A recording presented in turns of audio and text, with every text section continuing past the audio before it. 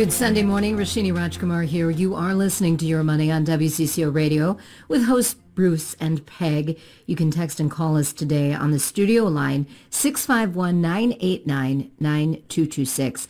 All week, of course, you can ask your questions of Peg and Bruce at 8886-ADVICE or email them yourmoney@wealthenhancement.com.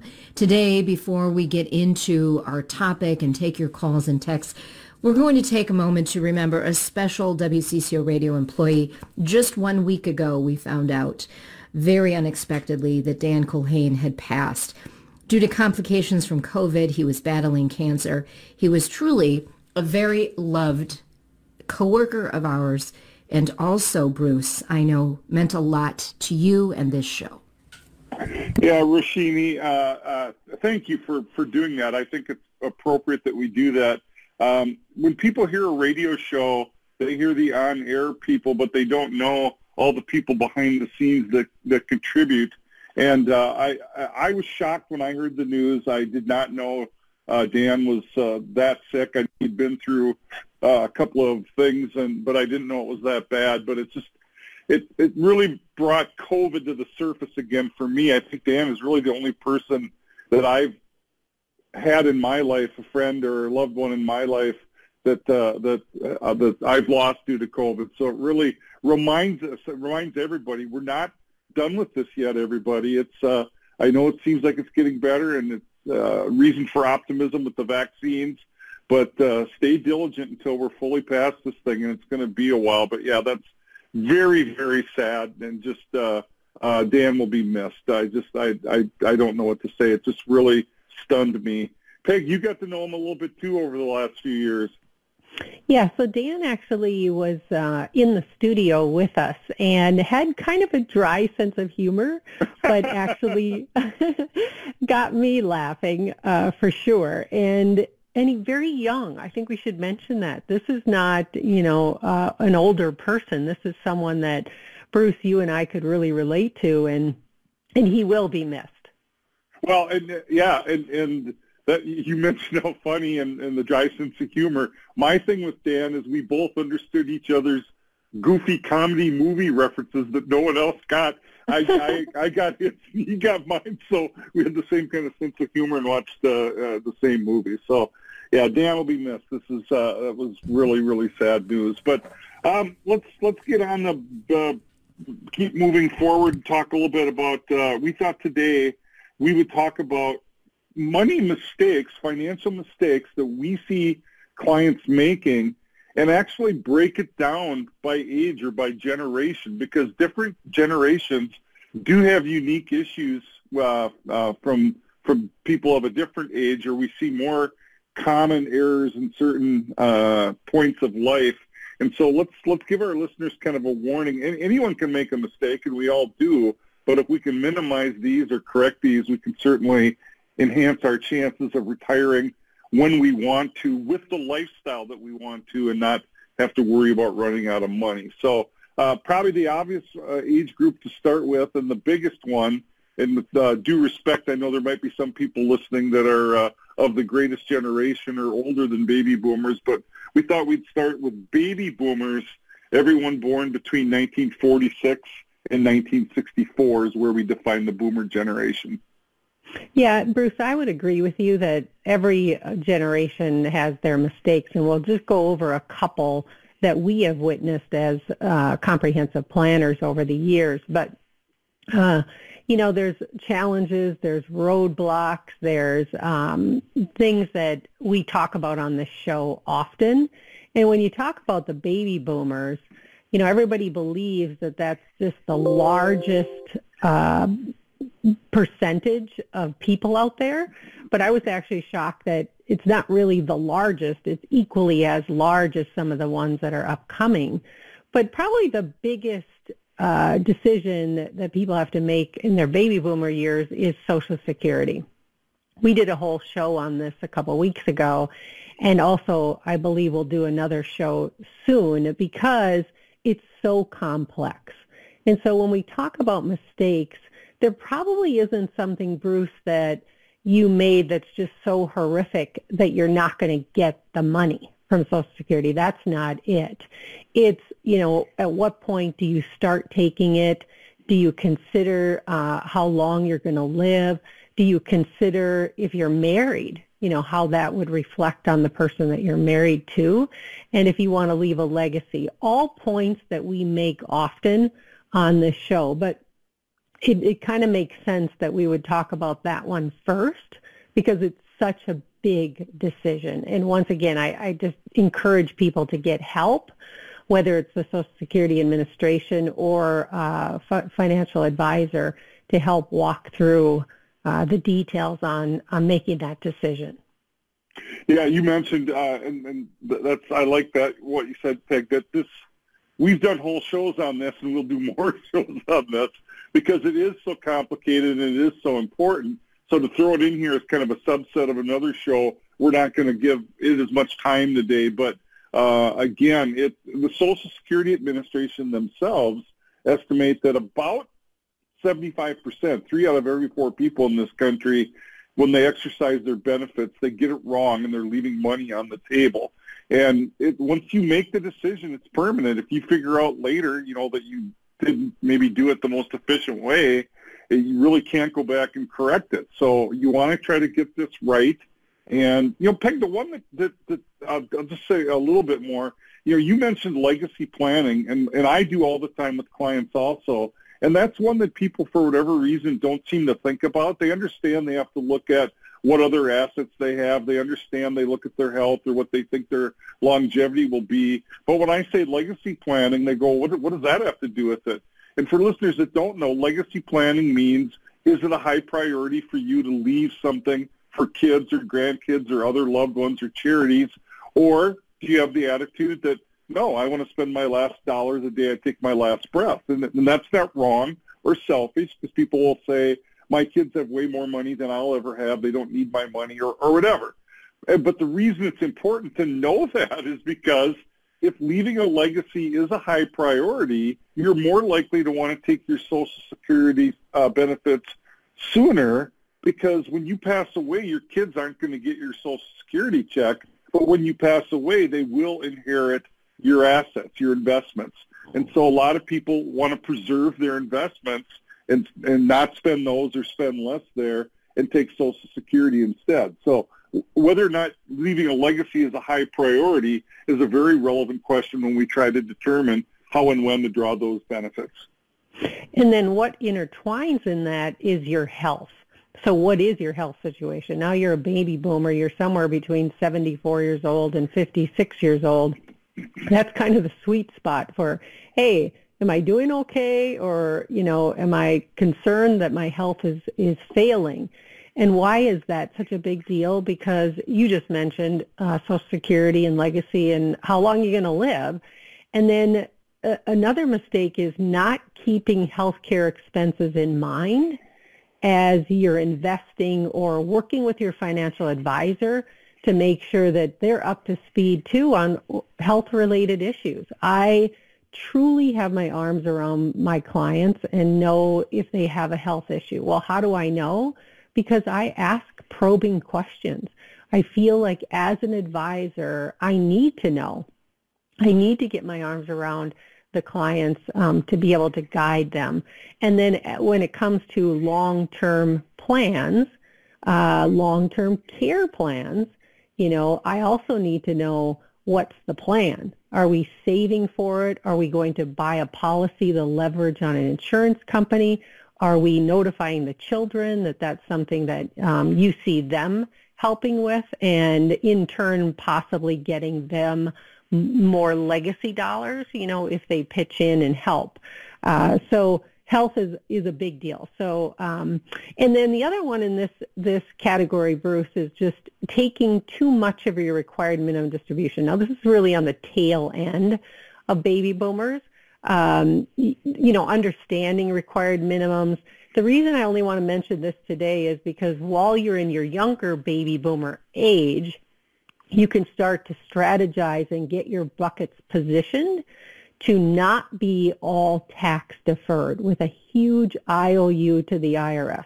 I still stress, Bruce, that the people who come to see me today as referrals from my clients or they heard us on the radio show or they're calling into Wealth Enhancement Group, most people love to defer any taxes.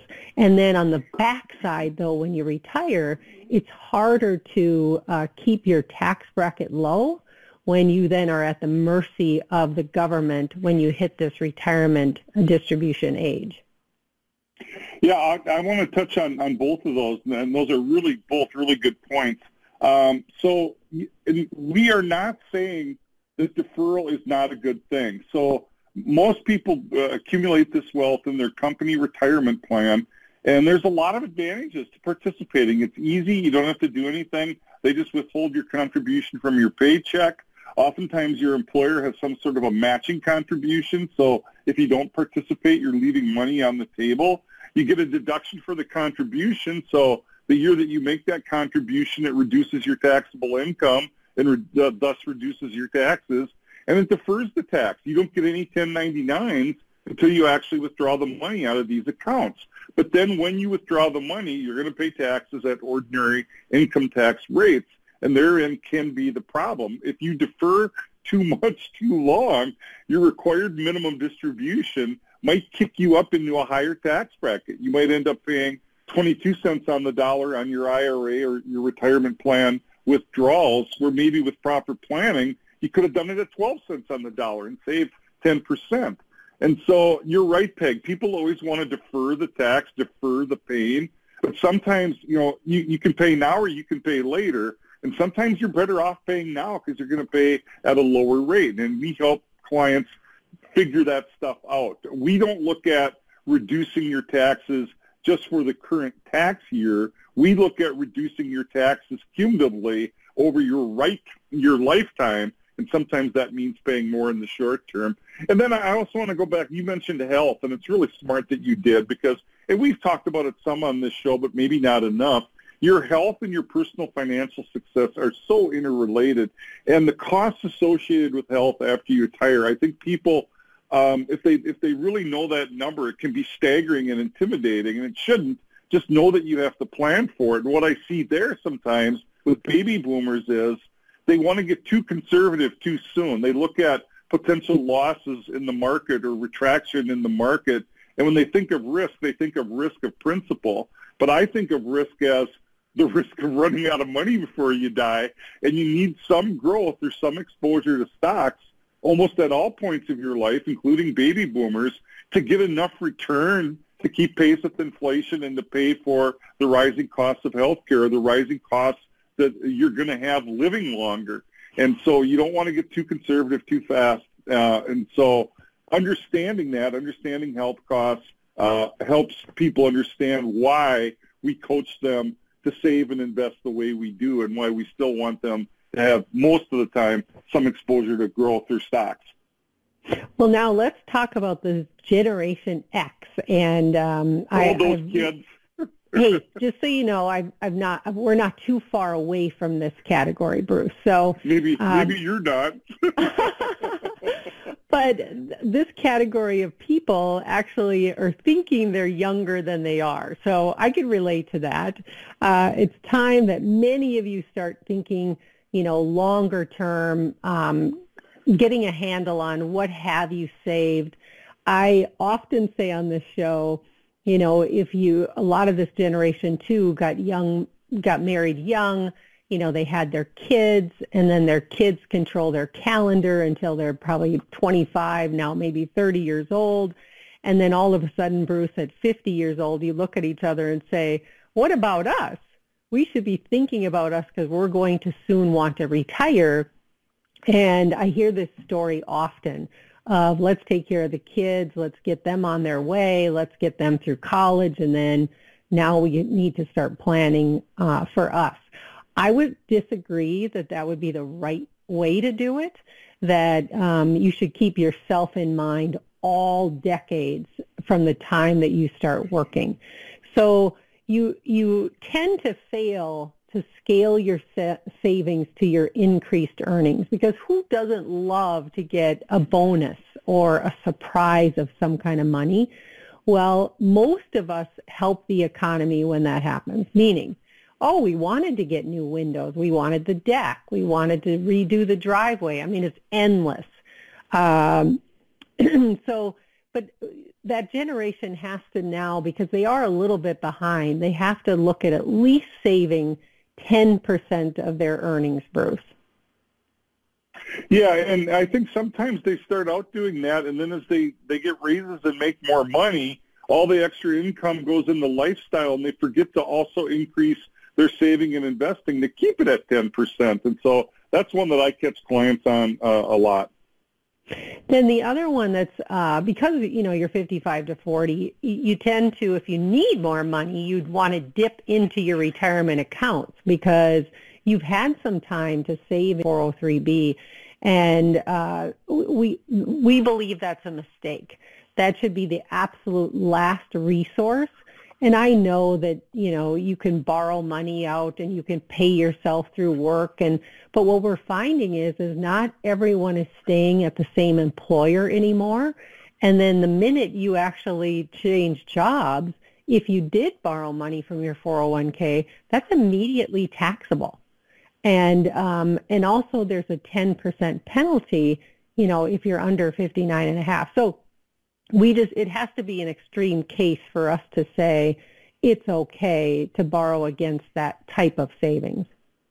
Yeah, I never say never, but that's when I'd say really, really, really rarely and really last resort. Then we've got these millennials, and this group is actually almost as big and actually a little bit bigger than the baby boomers. Not many people know that, but they're between 25 and 39 years old and soon to be turning 40. And 40 is kind of a magic age. I think you still feel young, but you've grown in your career, and now it's time to really take advantage of maxing out those 401ks, looking for other retirement accounts that you can save in. Start building up some after-tax money. I call that the most precious money you could have. If you've already paid your IOU to the IRS on that money, then I find that more precious because on the backside, when you want to start spending it, you have a lot more freedom and not so much weight from Uncle Sam. And then also, even at 40 years old, you have time to compound your money. Many folks don't retire until 65, and so that's 25 years, which is a really still a long time. And then, Bruce, you already mentioned being too conservative with those baby boomers.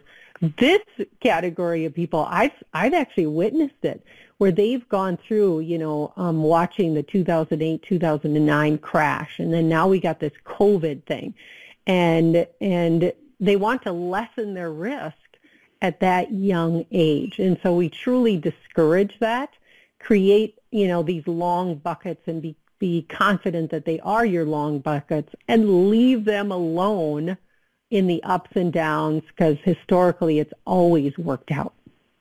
Yeah, I'm shocked how often I encounter somebody in this age group with a retirement plan, IRA or 401k, and it's sitting in, or a lot of it's sitting in money market or cash. And I'm like, no, this is the money that you want to be the most aggressive with because it's the longest time horizon. You're probably not going to use this money until 59 and a half at the earliest, and maybe even much later than that. So, yeah, I still see it all the time, and it drives me crazy.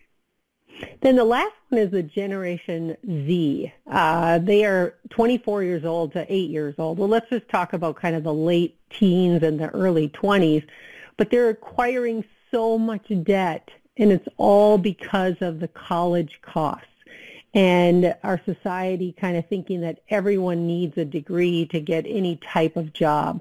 And so we truly want to coach them to not take on bad debt. In college, costs can be somewhat of a good debt if it's actually going to assist you in getting a higher paying job. The other thing is when you're young, and I say this often on this show, you are rich in youth. Lots of times young people admire, hot, crazy little convertible cars, but usually it's a 60-plus person driving it because they can afford it. But the young people are looking and admiring and wishing they could buy that today. But the way you do that is you start saving when you're super young. And the power of compounding, I can't stress that enough, that I believe that the Generation Zs are much more valuable than a baby boomer today just because they have so much time. Yeah, time is on your side, so to speak. And I know we're about due for a break, and we didn't get to any listeners yet in the first segment. But really quickly before we go to break, Roshini, you can tie Gen Z back in with baby boomers because so many baby boomers, Peg, and you see this too, are what we call sandwich generation. They're still helping their unlaunched adult children, and at the same time they might have to help aging parents. And this is a problem in this country, and we'll talk more about that on future shows. But I know we're about due for a break, Roshini, and then listeners, drive us in the second half. Yeah, we have a lot of texts already that have hit the text lines. You can call and text us, 651-989-9226. I'm seeing questions about Social Security, about long-term investing, so some great questions, as well as, and I'll give you a little teaser, Peg and Bruce, asking about financial advisors' certifications and the kinds of questions to ask to make sure your financial advisor has the right ones. You're listening to Your Money on WCCO Radio. We'll be back. More of Peg and Bruce. Call us at 651-989-9226. All right, we are back. Roshini Rajkumar along with your host Bruce and Peg on Your Money. Phone and text lines are open, 651-989-9226. And of course, we have so much great information, or Peg and Bruce do, and are eager to answer your questions. Let's kick things off, Peg and Bruce, with this one. With all the big spending government bills that will need to be eventually paid, do you think it's possible it would cost people more than the benefit they will receive in terms of inflation, higher taxes, and interest rates? That's a very thoughtful question, and just kind of to bring people up to speed that might not know, the $1.9 trillion, and they always name these plans, Peg. I can't remember what the name of this one is. It's some patriotic name, but it now has passed in the Senate.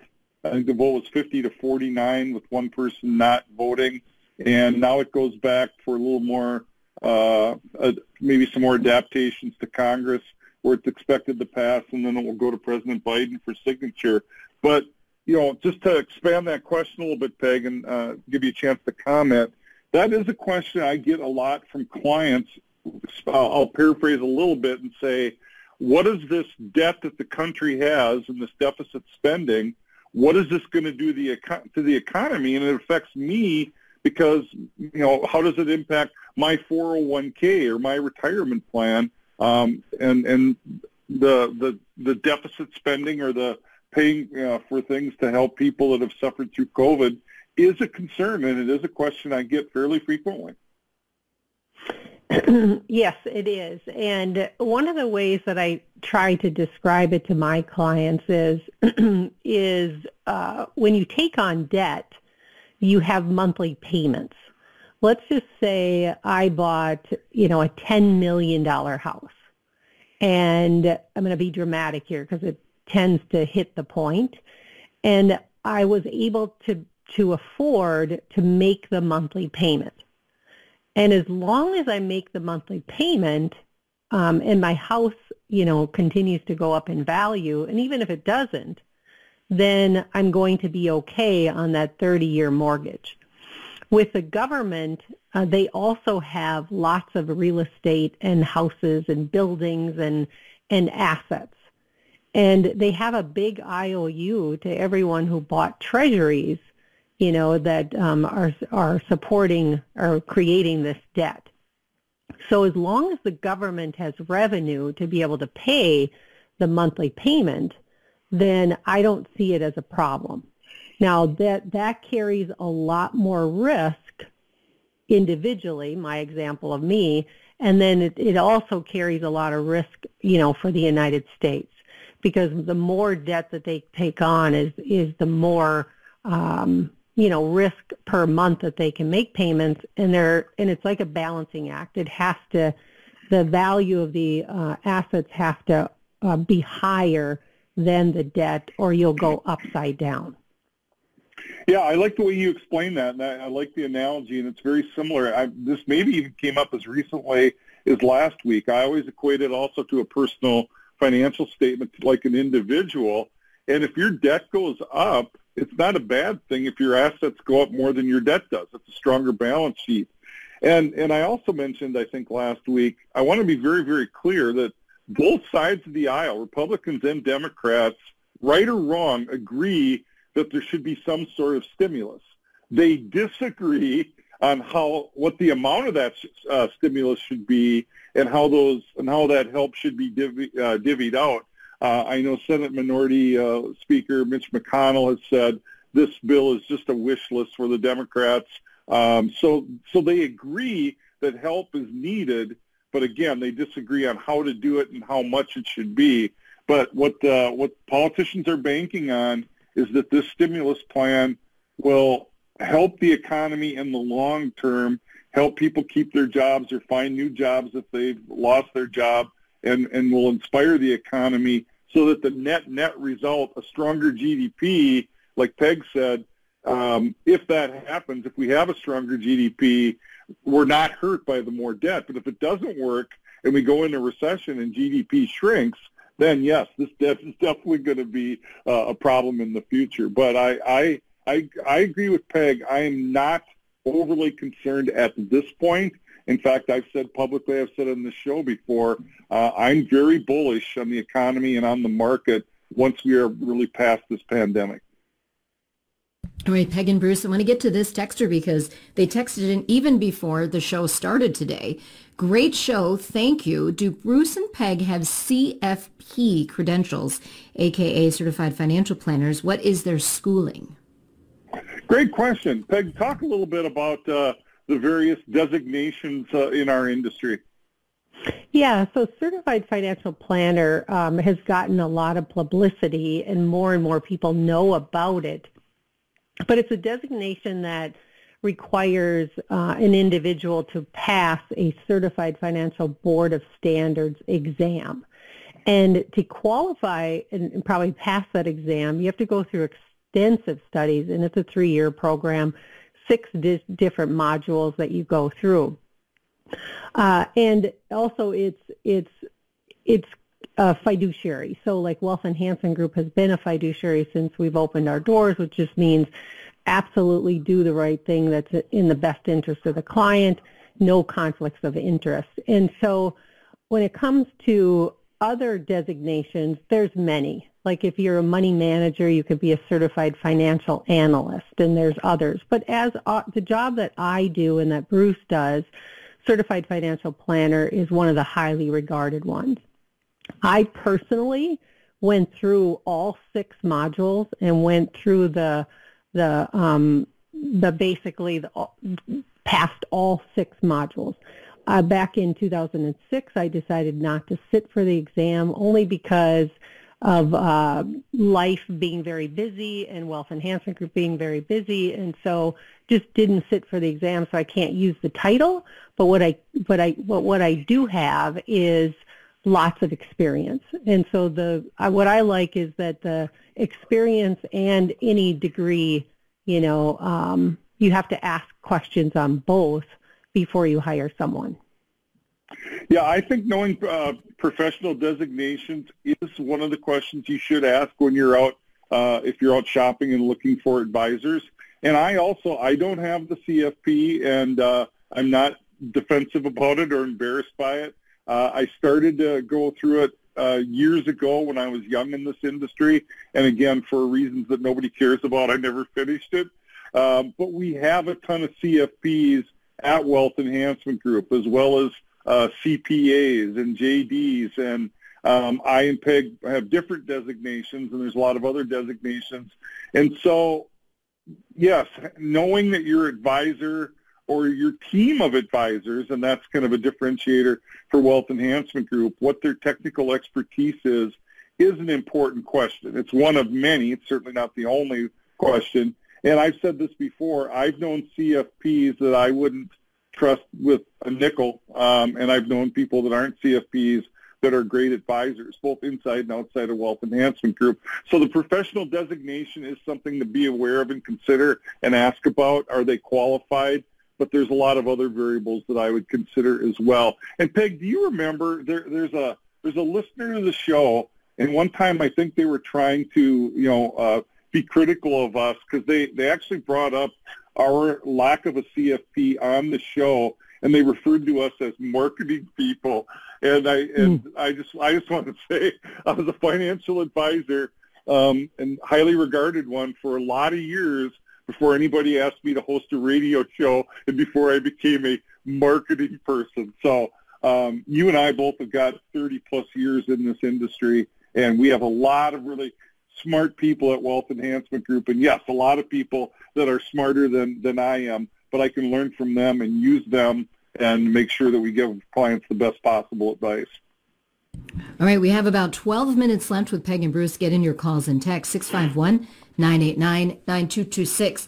This listener says, if your children are minors and you take Social Security in the year you reach full retirement, they are eligible as well. It gave them $34,000 toward college. Little known benefit.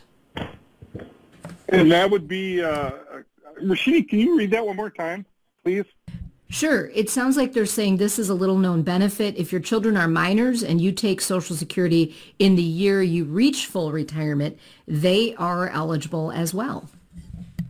Oh, Peg, did you know that? Yeah, I did, only because we have a cheat sheet on our desk, and actually it's coming up more and more because people are either getting married later or they're remarrying and have a second marriage, and let's say the guy is, older and the woman is younger, or vice versa, the woman is older. But when you retire, if you're 62 or older, and you're caring for your child that's under 16 or disabled if under 22, then they can actually get a payment as well. It doesn't affect your payment at all, so you get your regular payment, but they get some additional money. And then if you have unmarried children under 18 or up to 19 in high school, or any age if disabled by 22. So there are benefits. And I've had clients that have gotten these benefits and actually went absolutely just like the email said or the text said, used it for college.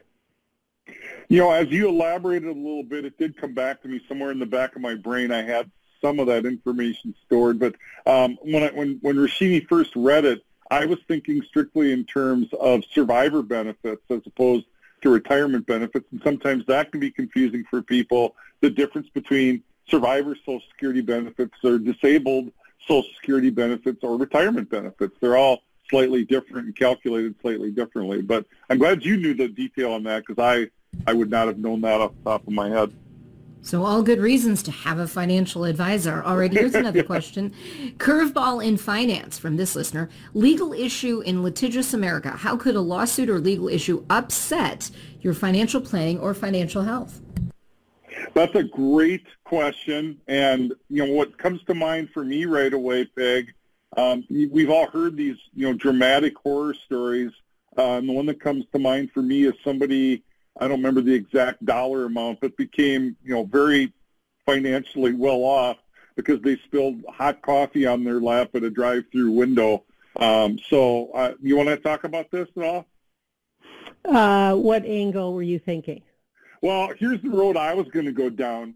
One of the ways to protect yourself or to dig the moat around your castle a little deeper from, and the texture is right. This is a very litigious society we live in today, but we always recommend people go get what's called, the slang term is an umbrella policy. The technical term is personal liability insurance.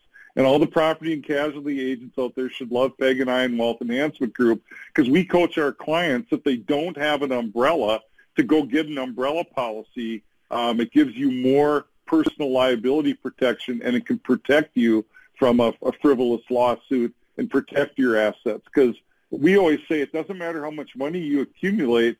There's a lot of reasons you might not get to keep it. And if someone if someone slips on your sidewalk and gets hurt and is crippled and can't work again, you're going to get sued. And this umbrella insurance, for a very, very low cost, really offers greater protection.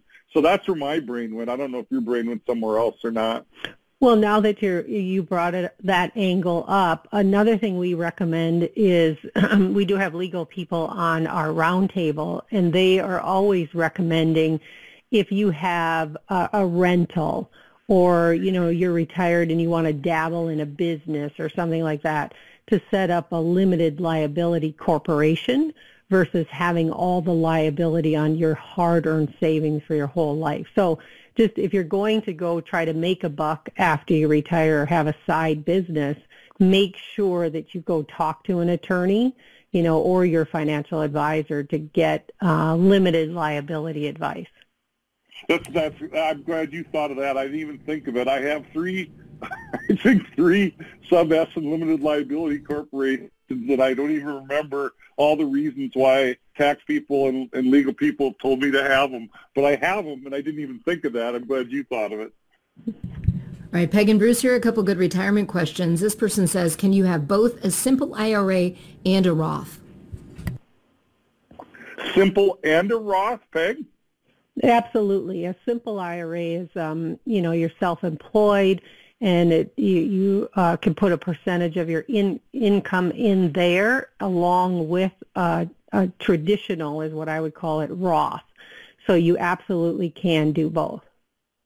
Yeah, and just to add clarity to that, so the rules regarding how much you can put in IRA, the government or the IRS doesn't differentiate between traditional IRA and Roth in terms of how much can you contribute. So if you're under the age of 50 years old in 2021, you can put $6,000 into IRAs. And now, you may be restricted from Roth contributions if your income is too high, because if you make too much money, they phase you out. Or you might be restricted from deducting a traditional based on your retirement plan at work and your income and some other variables. But you can put up to $6,000, or if you're 50 or older, there's a $1,000 catch-up provision for a total of $7,000. But whatever that total is, let's say you're under 50 and you can do up to $6,000. You can do $3,000 traditional and $3,000 in Roth. You can do $4,000 and $2,000. You can do $6,000 in one and zero in the other, but you're limited to $6,000. You can't do $6,000 in a simple and $6,000 in a Roth. You're limited to a total of $6,000. And Peg, is the amount you can put in, is it different in a simple than in a traditional? It is. It's actually based on your taxable income that you made in your business. And you can actually do it for employees too, right? Correct. Okay. All right, this person says, I'm a 58-year-old retired teacher. I retired under the rule of 90. Can I take money from my 403B without the 10% penalty? So just for listeners that don't know, the rule of 90 is your age plus your years of service. So if this person is 58, that means they worked at least 32 years. 58 and 32 gets them to 90. Peg, can they take distributions before 59 and a half on the rule of 90? There are several plans out there, Bruce, that have a 55 clause. So if you retire early, it's possible that you can take out distributions without the penalty. You should contact your custodian where your 403B is and ask that specific question. All right, Jane from Plymouth has this question. Hi, Peg and Bruce. Thanks for your show. What is the income level where one's Medicare cost would increase for 2021? Also, what is the 2021 standard deduction for seniors? Peg, before you answer, and I'll let you answer first, but I just want to clarify for people that don't know, obviously Jane knows that when you're eligible for Medicare, there's actually 4 different parts of Medicare. Part A, hospitalization, that part is free. A lot of people that aren't eligible for Medicare yet think it's all free, but it's not. The biggest part of it, which is a replacement for your health insurance, Part B, that has a cost attached to it, and that's what Jane's asking about. That cost is driven by your income, and an important point here, that cost or Medicare Part B premium is driven by your income from 2 years prior. So whatever your Medicare Part B cost is in 2021, it's based on your 2019 income from your 2019 tax return. Then there's a Part C, which is optional, which is Medicare Advantage or Medigap insurance with a private insurer that covers the things that Medicare does not. And then there's a Part D, which is also optional with a private insurer to get additional coverage for prescription drugs. But what Jane is talking about, and what most people are thinking of when they talk about Medicare, they're thinking of Medicare Part B.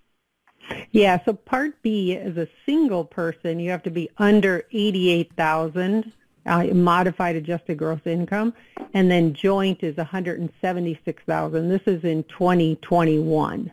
And then the next level is 111,000 and 122,000. Then it jumps up. The other question was the standard on taxes. Married filing jointly, if you're both over 65, it's 27,800 in 2021, or just standard under 65, 25,100. This listener asks, related to long-term care, what do you suggest, a regular LTC policy or a chronic illness rider on a life insurance policy? Peg, we're getting close to the end. So again, the question, long-term care insurance, do this, long-term care or not, and long-term care combined with something else like a hybrid policy. What are your thoughts? Well, long-term care would be a yes for me if you have reasons for it. And I'd love to go through all those, but not today.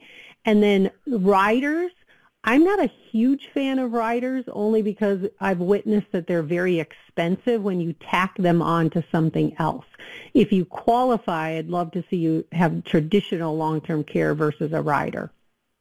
And then the question wasn't directly asked, but where my brain went, these hybrids, one of the biggest objections, Rashini, to long-term care insurance is what if you pay these premiums and you die healthy and you never file a claim? So there's more of these hybrid policies now that combine life insurance and long-term care in the same policy. So if you never file a long-term care claim, at least there's a death benefit for your survivor, so all the money's not lost. And I know we got to be getting close to the end. We are right on it. It's another great edition of Your Money. We'll be back next week. Remember, daylight savings, but we'll be back at its usual time. Just remember to set your clocks ahead. And if you want to ask questions during the week, call Peg and Bruce at 888-6-ADVICE. Peg, Bruce, and Rashini signing out. Make it a great week.